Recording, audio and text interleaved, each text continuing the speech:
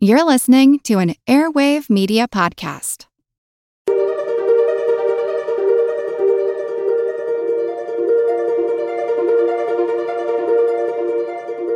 Over 7 million different animals inhabit our planet. And regardless of the color, whether the snow goose is white or blue, they both have reddish color, pinkish colored legs, and then a pink bill.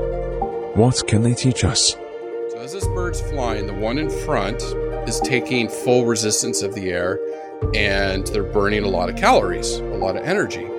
The ones behind them, how they fly, there's less wind resistance. Many species are in crisis and need your help. Join the movement at allcreaturespod.com. On the 6th day of Christmas, my true love sent to me 6 geese a-laying, 5 golden rings, 4 calling birds, 3 French hens, 2 turtle doves, and a partridge in a pear tree. Welcome to the All Creatures Podcast. This is Honk, Chris. honk, honk.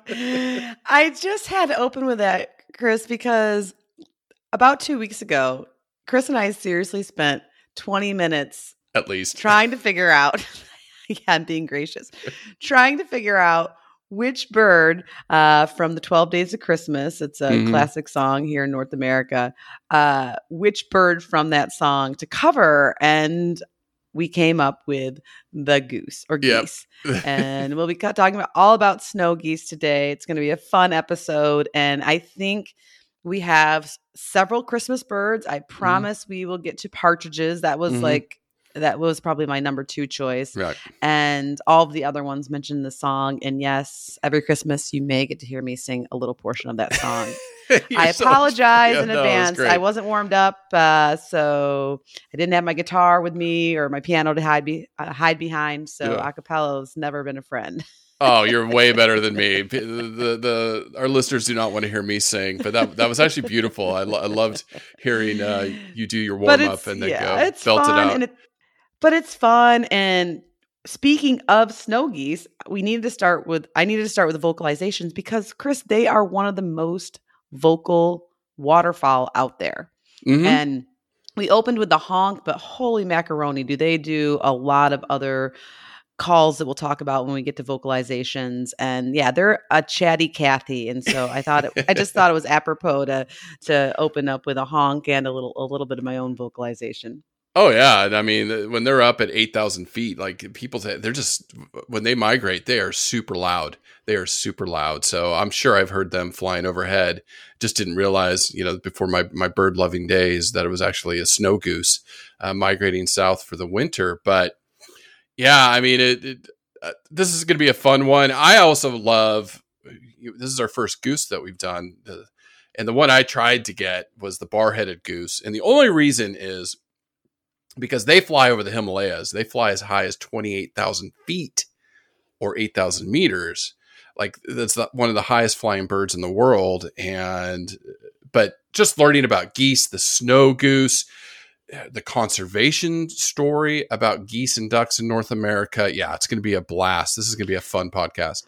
Well, we'll also talk a lot too about the epic journey that snow geese make. I mean, they don't go over the Himalayas like you mentioned with the barred goose, but I mean, they travel 3,000 to 4,000 miles and they spend over half of the year in these migration routes to and from their wintering areas and their nesting areas. So just a really cool bird, a lot of fun, beautiful, very, very gorgeous to look at.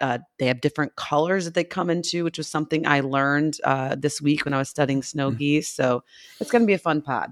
Yeah, and this past weekend, I sent you some photos. I was out with Jesse again, and we go up to one of the bays here in New Zealand, and I was telling you about the bar-tailed godwit that migrated all the way from Alaska over the Pacific Ocean to New Zealand. So the story of birds, I mean, birds, once you start learning about them, once you start watching them, you just start falling in love. You just fall in love with them, and this one is no exception. Oh yeah, their behaviors are so fun, and their courtship. And no, birds are awesome. I took a bird biology class many, many moons ago at Michigan State, and I really got to dive in deep to figure out how they fly and how they do what they do, and then their vocalizations, communications. There's a part of me that wishes we just did birds. I mean, we Yeah. have so many to cover. They're just so fun, and I Thousands always of 'em. learn. I learn so much too. So. No, for sure, for sure. It's just, there's a lot to learn about geese. And just really quickly going into the holiday season, I just wanted to say thank you to our Patreon subscribers. Thank you, thank you, thank you. You know, you're every week. You know, we talk about doing the podcast. We have to, and we carve out time during the week to do it. But that helps motivate us. Thank you. You know, we're reaching tens of thousands of listeners all over the world, you know, and so from the bottom of my heart too, to all of our listeners, I just want to wish you happy holidays, happy new year, wherever you are in the world. And thank you for listening. Yes, thank you everyone for listening. Thank you for being our inspiration. You're our conservation heroes. You help motivate Chris and I, so we really appreciate it. And if you want to get me a Christmas gift this year, you can head over to iTunes and give us a 5-star review, and then also maybe some kind words. We really haven't had too many written reviews in this past November and December because I know everybody is busy with the holidays. I get it. But if you do have time while you're sitting around on your phone, each and every positive review can really help Chris and I reach more people. And that is one of our main missions with this podcast. And just really quick too, I just want to, you know, thank you for the nice emails we got this week. Kathy loved our rabbits episode that we just covered. And then Eben is requesting Puma. So Eben, we are. Ooh, I love that. Yeah. We've got so many cats to cover too. So that one is definitely, I think maybe like the Florida Panther could be a highlight that we could do here pretty soon. So thank you so much for the emails. Keep them coming. Angie, describing the snow goose, what stood out for me are the two colors. Yes. Differences. Yeah. Mm-hmm. And the first color is the white snow phase, where it gets its name from, which is just a bright white in color with black wingtips that really aren't noticeable when the bird is on the ground foraging. But when they're in flight, you can really see these black wingtips. And the second color of the snow goose is called the blue phase. And in the blue phase, they have gray, bluish colored bodies with black wingtips. The blue color will also have white necks and heads, and sometimes they even have a white underside of their bellies. So they're considered two morphs, so the snow phase or the snow morph and the blue phase or the blue morph. And regardless of the color, whether the snow goose is white or blue, they both have reddish color, red, pinkish colored legs, and then a pink bill.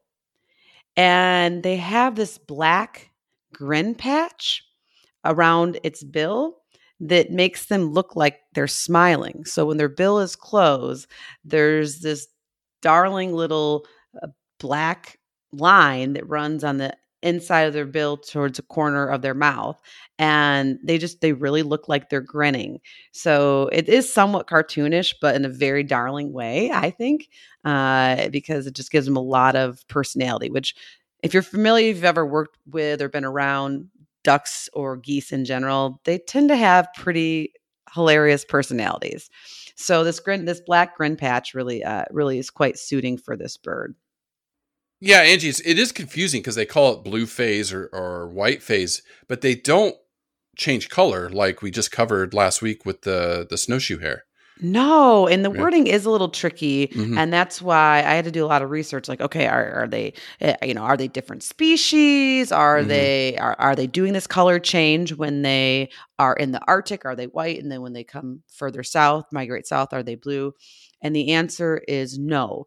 The color that they're born with is the color they have for their entire life. So if they're white or in the snow phase, they're white their whole lives, and if they're considered a blue phase and they're this bluish gray color, then they're that way their whole lives. There's no changing. And so with the blue color being partially dominant over the white, if the two blue geese mate, most of their offspring will be blue or dark in color. They might have a few white ones, but most of them are going to be the bluish color. Whereas if 2 white geese mate, all of their offspring will definitely be all white. Now, if we have a blue goose mate with a white goose, the offspring will mostly be dark and have white bellies. But what researchers are seeing is typically geese will choose to breed with the color that their parents were. And what researchers have seen over the years is these colors are controlled genetically, but when geese are selecting a mate, they'll often prefer to select a mate that resembles their parents. Okay. Yeah, makes sense. Now, these are sizable birds. It's the body lengths are anywhere from 27 to 32 inches or 70 to 80 centimeters. So, the body themselves is big, and then they weigh anywhere from 3.5 to 7 pounds or 1.5 to 3 kilograms. So again, birds are very light because they need to fly. But again, these are big birds. And then the wingspan can be up to 55 inches or 140 centimeters. So, that's 4 to 5 feet. It's a big bird. This is a big bird. Beautiful bird. Oh yeah, they are. They're beautiful.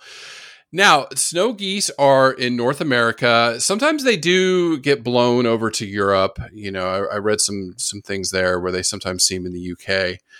In Scotland. In Scotland, right. They can get blown over the Atlantic Ocean, but generally are North America birds.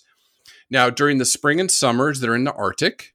So hence getting their name, snow geese.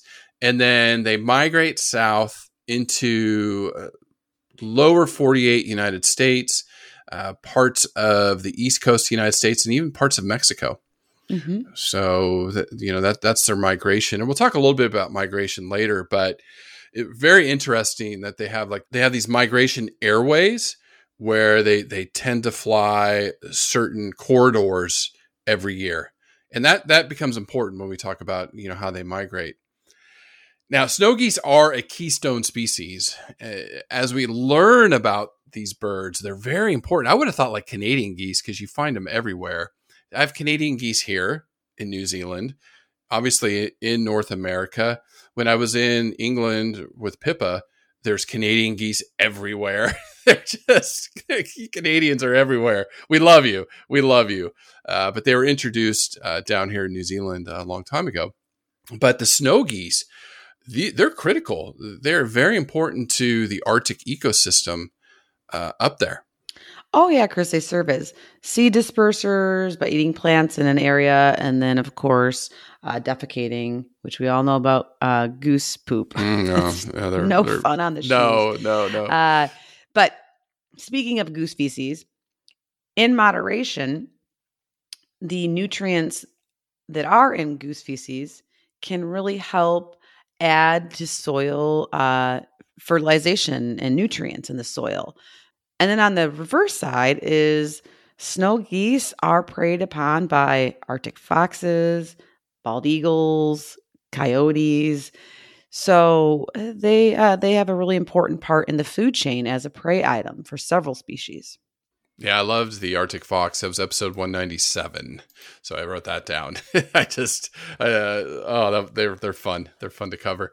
So what I want to talk about today is a good story. Heading into the holidays, I want people to feel good and not worry, about conservation. Feel good about not only are you one of our conservation heroes listening to this podcast, sharing information, but there's a lot going on out there in conservation circles, and geese and ducks in general in North America have a really great conservation success story.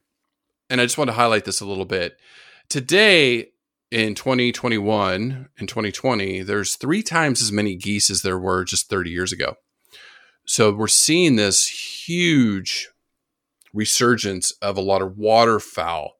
Now, I know we've talked about the reduction in biomass in North America of birds, but that is not waterfowl. And I think we've mentioned this before in some other podcasts, that waterfowl have done really well, and I want to highlight why.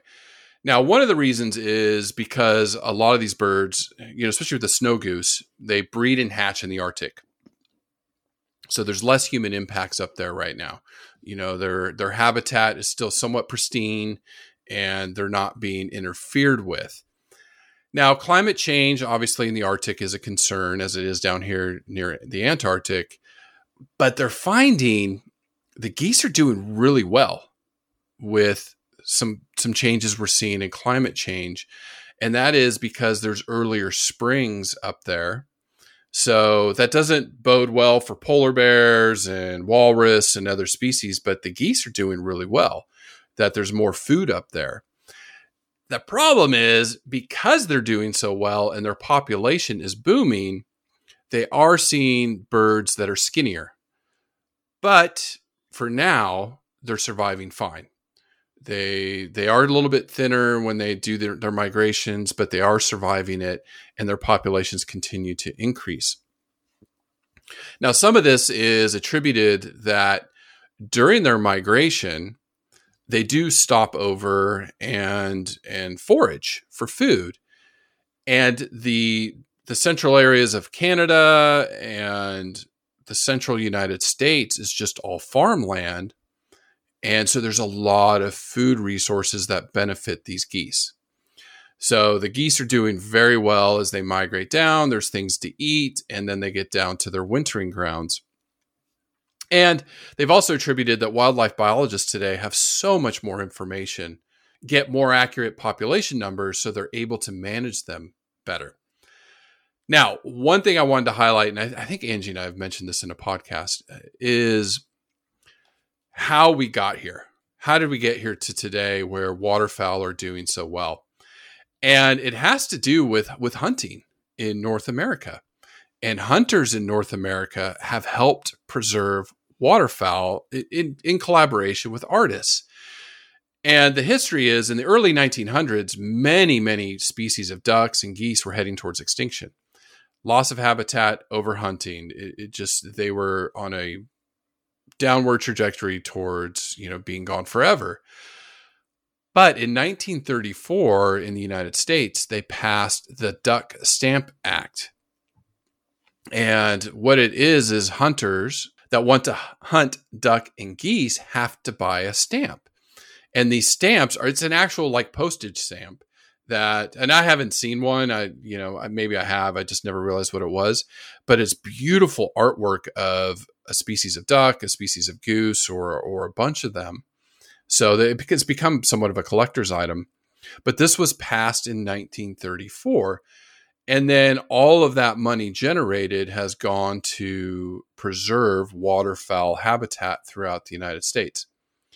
Now, in 1934, a duck stamp sold for $1. And that's increased where in 2015, it was $25 per stamp. And the postage service in the United States sells these. And then that money is sent to preserve this habitat. So the data I had is in 2017, they sold 1.5 million stamps. It generated more than $1 billion to preserve about 6 million acres of waterfowl habitat in the United States. Now, what that's also done is, and I know in California and Florida, there's many waterways that are protected by the federal government and state governments. It has helped other mammals, birds, reptiles, amphibians, all these other species have benefited because of this. So it just shows how something like that, where, hunting can come in and really, really contribute. I know Angie and I, we haven't really looked a lot into elk hunting and deer hunting and stuff like that, but I know a lot of that money generated goes to preserving them. Now, just to give you some numbers on how geese have been doing overall, the snow geese, they were down to 50,000 birds in the 1960s. The greater snow goose, we'll find out there's 2 subspecies. Today, there's millions of birds compared to 40, 50, 60, 70 years ago. Duck numbers have gone way up. Today, they're estimating there's over 41 million breeding ducks. And in 1962, I'm looking at this data, there was only 25 million. And then just looking at specific species, I looked at mallards. There's about 5 million birds in 1965. Today, that's close to 9.5 to almost 10 million birds. So their populations have doubled. So the Stamp Act has definitely had a huge impact on conservation of duck and geese. So when you're on the coastal areas, around the United States or traveling and you see their protected areas, you can now understand, oh yeah, that's for duck and geese, and a lot of waterfowl. It's protected areas that the Stamp Act has helped generate. So I just wanted to give you some feel good stories. Waterfowl in the United States at least are doing well, and we'll keep our eyes on it and see how these geese do through the years. Well, Chris, and just to add a little bit to that, a lot of these geese are doing so well. There's thought that snow geese in certain areas of the Arctic might be doing almost too well. Mm-hmm. And by too well, I mean when they're feeding in the Arctic, when they're nesting. And just like we talk about in this podcast, when there's too much of something, it's also not a good thing.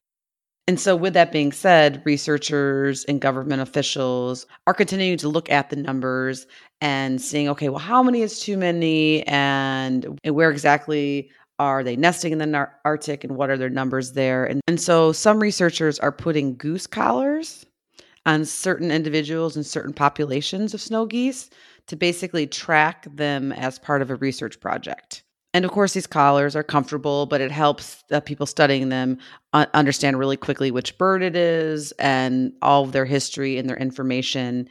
And the hope is that we'll understand a little bit more about how their populations are growing. And even with legal hunting that's been allowed since 1975 with a certain amount, doesn't seem to really be totally tanking the populations like it did in the early 1900s when they stopped hunting to let the population rebound. So Chris and I love science and scientific studies, and I think the snow goose is a great example of how understanding population dynamics and really using the data to drive management decisions and looking at the whole big picture, right? Not just necessarily one species, but the whole habitat and all the other species in the area is really beneficial for all conservation efforts.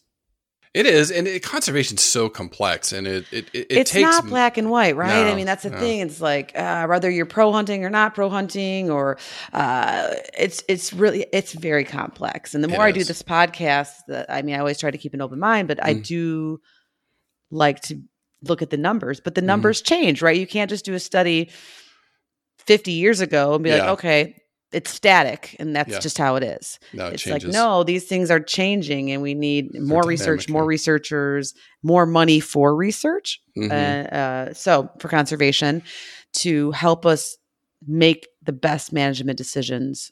It's definitely complex. But the snow geese are doing great. Yeah, they're doing regardless really great. of what us humans are doing. So bless their cute little hearts. Yeah, and it takes money. It takes a lot of money to conserve so much money. Sure. These animals, and so that's when you find ways to generate money to preserve and protect the species, because that is what our goal needs to be. We need stable populations, and so waterfowl are doing really great, but we know songbirds and other classes of birds in North America are doing awful. So how do we find some of these strategies to help preserve them? So that's why we tell these stories each week and just keep you in the loop on what's going on out there. This was fun. Jumping into their evolutionary history, their classification. Again, remember, birds are dinosaurs. We go back to that. The class, aves, birds, there's about 10,000 species, so we have a lot to cover. And this is a new order for us, Anseriformes. So these are the waterfowl. There's 180 species, and this is where I had fun. There's 3 families. All right, so the Anatidae is duck, geese, and swans. Okay, that's 170 of those 180 species. Then you have the Anserinatidae, which is the magpie goose. And then the Anhimidae, 3 species of screamers. So I saw that and I was like, what in the heck is a screamer? I know Jesse would know. So next time I see him, we go birding, I'm going to ask him about him. Have you seen a screamer, Jesse? Probably not, because they're in South America. And the 3 species are the horned screamer, the southern screamer, and the northern screamer. And they get their name from its crazy cry. So I had to go and find this. And I want to play it real quick.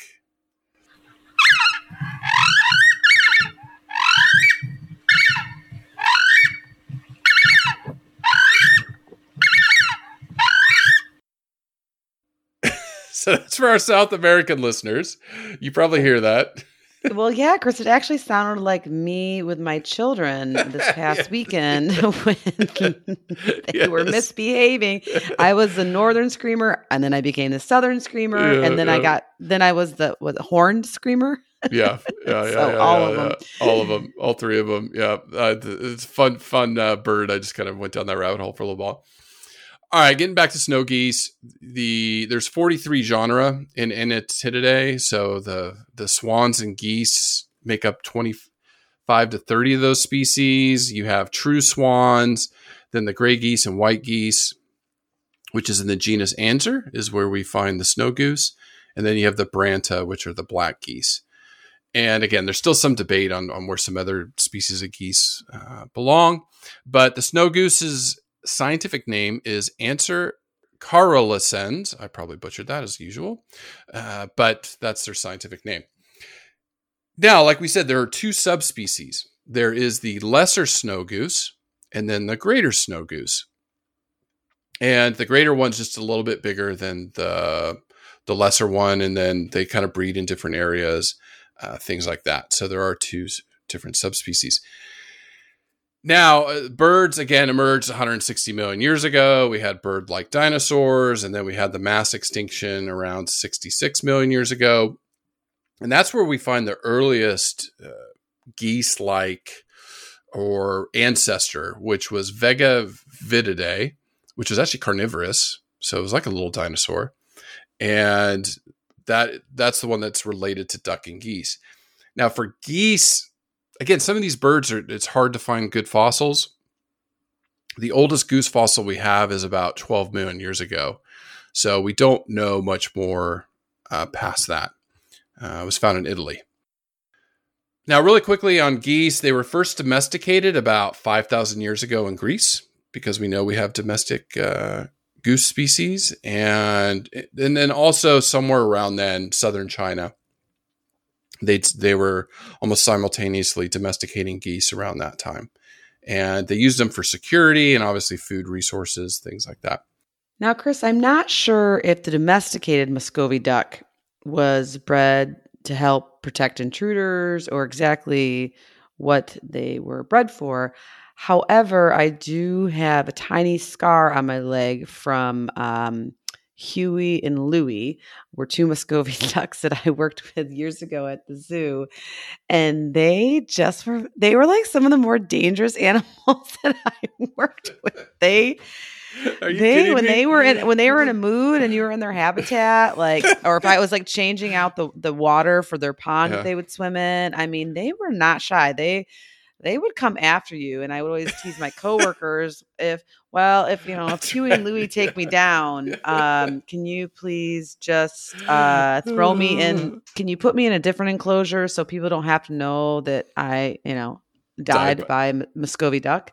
Honestly, some of my more impactful injuries from my zookeeping years were those darn Muscovy ducks and then a rooster. I definitely had a rooster. Yes, incident. I remember that. Yeah, I remember that. Mama pig incident. So it's the farm animals.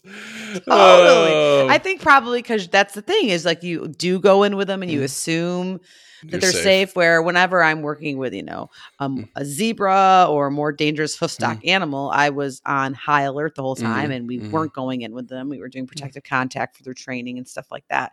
Like so the Takins and stuff. Yeah. Yeah. Oh yeah. I mean, the Takins, We never. What you talking about? We never went in with those guys. We Yeah, did a lot never. We did a lot of cool like hoof trims and medical injection training and lots of cool stuff with them. But yeah, never end with them. And so maybe that's the reason why. But I have a lot of stories about the farm animals and injuries. If you would have met this thing around 6 to 9 million years ago, maybe it would have killed you. So Tell me more. This was the giant goose. Can you guess where? We've been focused on this area lately with some crazy animals. South America? No, it's an island in the Mediterranean. Remember, we've seen some like gigantism, and we've talked a couple species there lately, some of these crazy ones. We just had the big... Didn't we do the rabbit? That's fine. I just told you, Mediterranean. Oh, I was too busy singing Jeopardy lyrics. Yeah. So this was the giant goose, the largest goose ever. It was Garganurus balmani. It weighed 50 pounds or 22 kilograms, stood about 1.5 meters or 5 feet.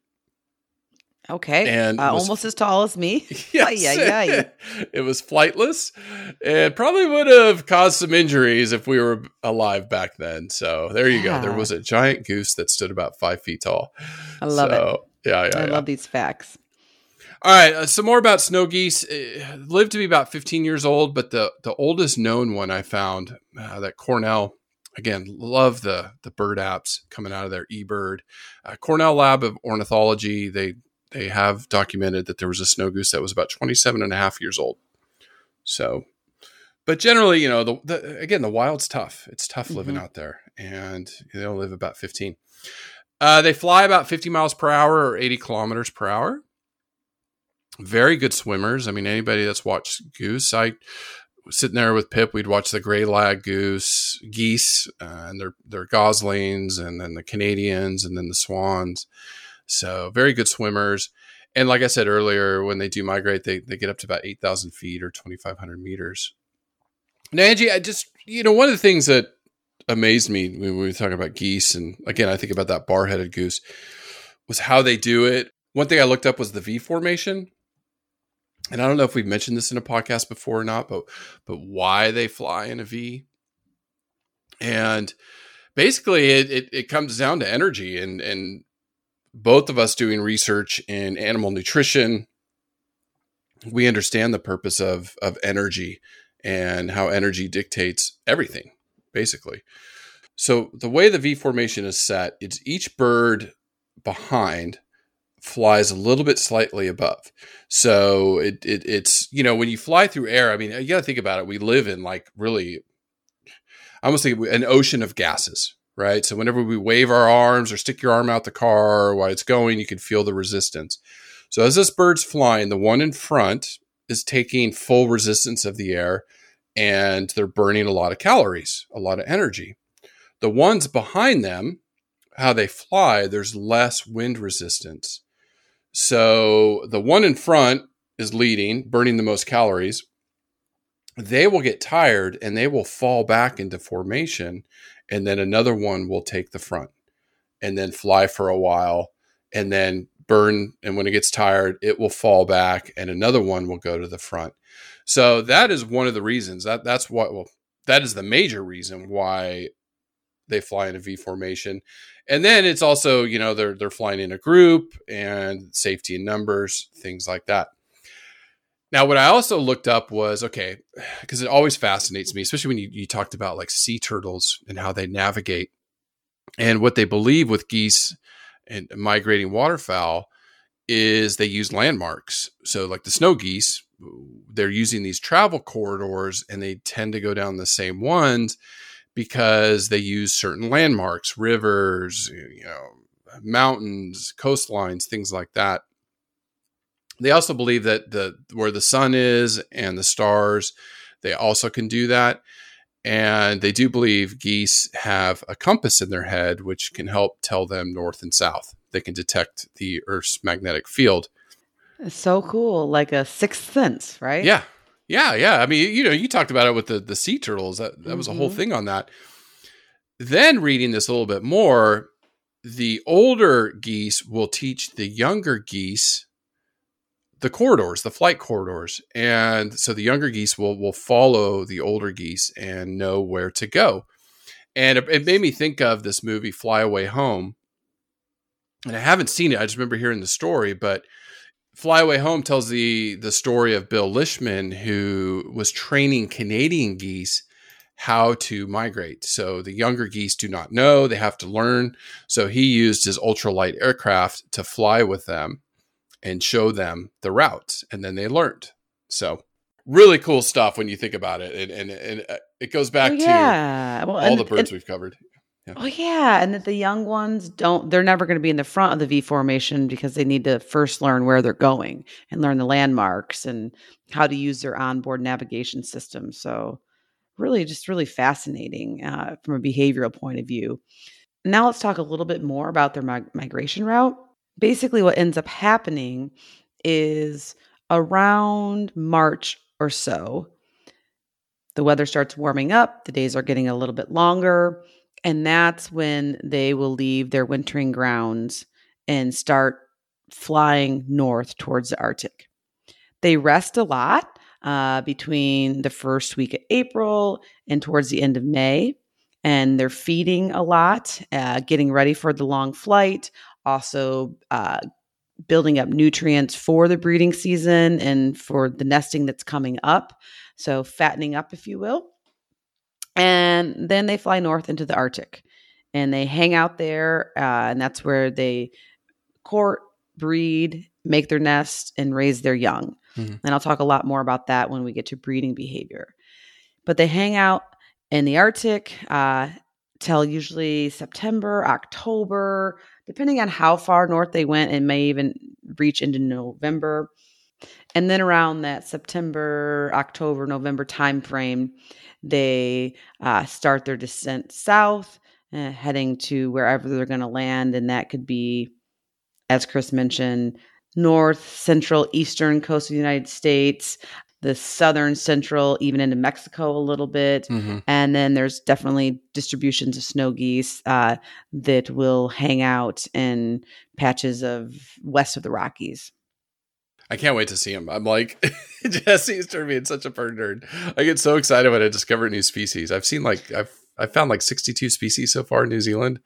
Once I started really keeping track. That's awesome. I didn't realize your count was that high. Oh God, Jesse's like 150. There's like over, so cool. I think it's like 200 something species we have here. But yeah, it's fun. You're like, oh, I've never seen that bird before. And you get in your little app and you go, bink, I saw it. And I do my count. I love it. It's fun. Now, like I just talked about, snow geese are vegetarians. So they eat a whole wide range of plants, grass, shrubs, willows, and they eat almost all the parts of the plant, the roots, the stems, seeds. They're pretty voracious when it comes to eating. And then, like we said, during migration, they will stop and eat some grain or, some parts of young stems off farm crops, even berries and things like that. So definitely a hungry bird. I mean, it's big and it's got to fly pretty far. Well, and their time budgets do vary depending on where they're flying. Mm-hmm. So in the wintertime, they'll feed anywhere from 2 to 7 hours per day. But in the spring, they'll feed up to 12 hours per day. Mm-hmm. So that's a lot, right? And when it comes to feeding behavior, one of the ways that snow geese are different than Canadian geese is that they are much more destructive, for lack of better terms. They, like Chris mentioned, they'll take out the whole plant and even the roots, where the Canadian geese are a little bit more polite, which that makes sense, actually. It does. We love our Canucks. They just clip off a little bit of the vegetation and then move on their way, so that they leave the plants intact. With the snow geese, a little bit more. But I would still say Canadian geese aren't very polite. I've seen all the stories of Canadian geese. When it comes to defecation, or chasing people, it's so funny. I love them. Yeah. But especially when they're fattening up for their spring migration, they do need to eat a lot because food moves through their digestive tract pretty quickly, with an hour or two, and so. On a good day, they can make anywhere from like 5 to 15 feces piles per hour. So Wow. Yeah. that's a high fiber diet, right? I need to try it myself. Well, what are some of the other behaviors of snow geese? Well, Chris, as we alluded to in nutrition, their main activities are basically feeding and resting. And they're often observed standing on one foot while they are foraging or just standing around. And when they truly are sleeping, they will actually sit down and rest. And they're a very social animal, right? You're not going to see a snow goose flying by itself typically. When they are in these flocks, they can form anywhere to a couple dozen geese up to several hundred or thousand, depending on where they're foraging and roosting. And because they're such social birds, they communicate to each other a lot, which is one of the reasons why they have been labeled the most vocal of all the waterfowl. But yeah, they're going to help each other out. And so if they are flying around or walking around foraging and they see a predator, they are going to let out an alarm call to all their buddies and help get them out of the way.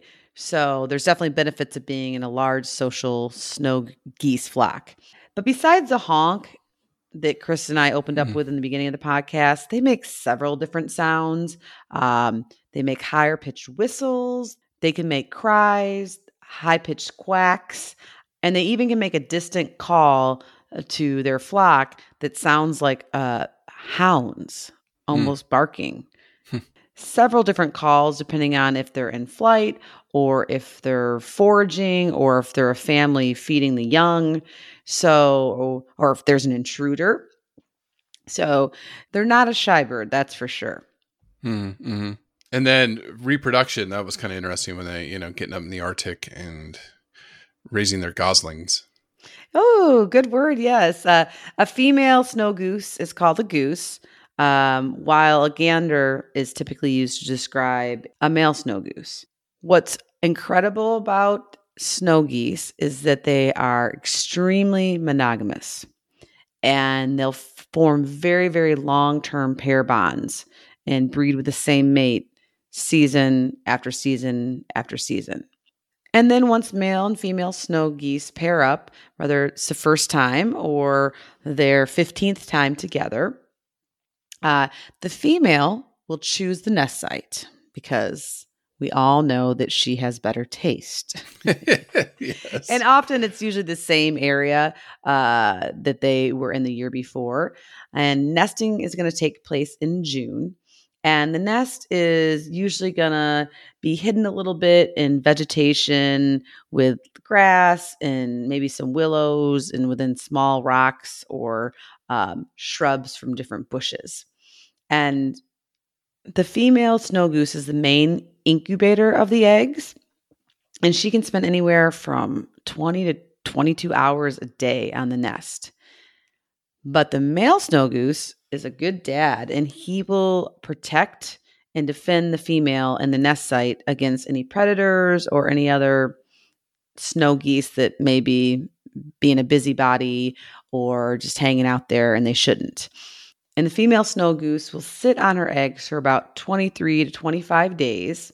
And Chris, what I found super fascinating about the gosling or the offspring of the snow geese is because they are born in the Arctic tundra. Now, granted, it's in the springtime, so it's not like super cold, but still it's cold, right? Yeah. It's cold. They are born very, very well developed. And so when they hatch, their eyes are open, which that's different than other species of birds. And when they're born, they have so many feathers or this down, this warm down, that you can tell if they're going to be one of the white colored morphs or the blue or black colored morphs. Mm-hmm. So they have a fair amount of plumage or feathers on them when they're born. And of course, the mother snow goose is still there helping keep them warm. But usually within 2 to 3 days, the goslings can maintain their own body temperature in that cold weather. Mm-hmm. So they grow really quickly. Males will grow faster than females. That's not too shocking. And they will fledge around 48 days. But what's super crazy to me, Chris, is after they're about 3 weeks old or so, and they're still getting a lot of parental care from both mom and dad snow goose, as far as helping them stay warm, protecting them from predators, and feeding them. But by about 3 to 4 weeks, they haven't fledged the nest yet, but they've been documented to walk over 50 miles to an area that's better for brooding and then for helping the goslings fledge. So they're just a very well-developed, ready-to-go little gosling, and darling is all get out. Yeah. And the parents really help get them there for sure. They're great parents. I remember watching, the canal right behind Pip's house, and it's funny when they swim, you have one parent up front, all of them in single file behind mom or dad, and then one parent behind. I think it's usually the dad, maybe the dad was behind, but like protecting them. And they're going back and forth. And then I also remember watching the swans, the baby, swans as they grew, and then taking training flights with their parents. And watching a swan take off is hilarious. If you've never seen it, a lot of momentum. It is. It's hilarious. It's almost like slow motion. Yeah. Yeah, but it was amazing to watch them take these training flights. Like you knew that's what they were doing because they would just be flying around the lake and then they'd come land back in the canal. It is amazing. Birds are incredible. Awesome. And then they have this social behavior too. So when it's time, September, October, even in November, to fly south for their wintering grounds, they stick with the group and they learn and they fly in the back of the V formation and they stick it out and they're learning. And snow geese usually don't reach maturity till about 2 years. And that's when they'll probably start pairing up in a monogamous relationship that they'll have for the rest of their life with another snow goose.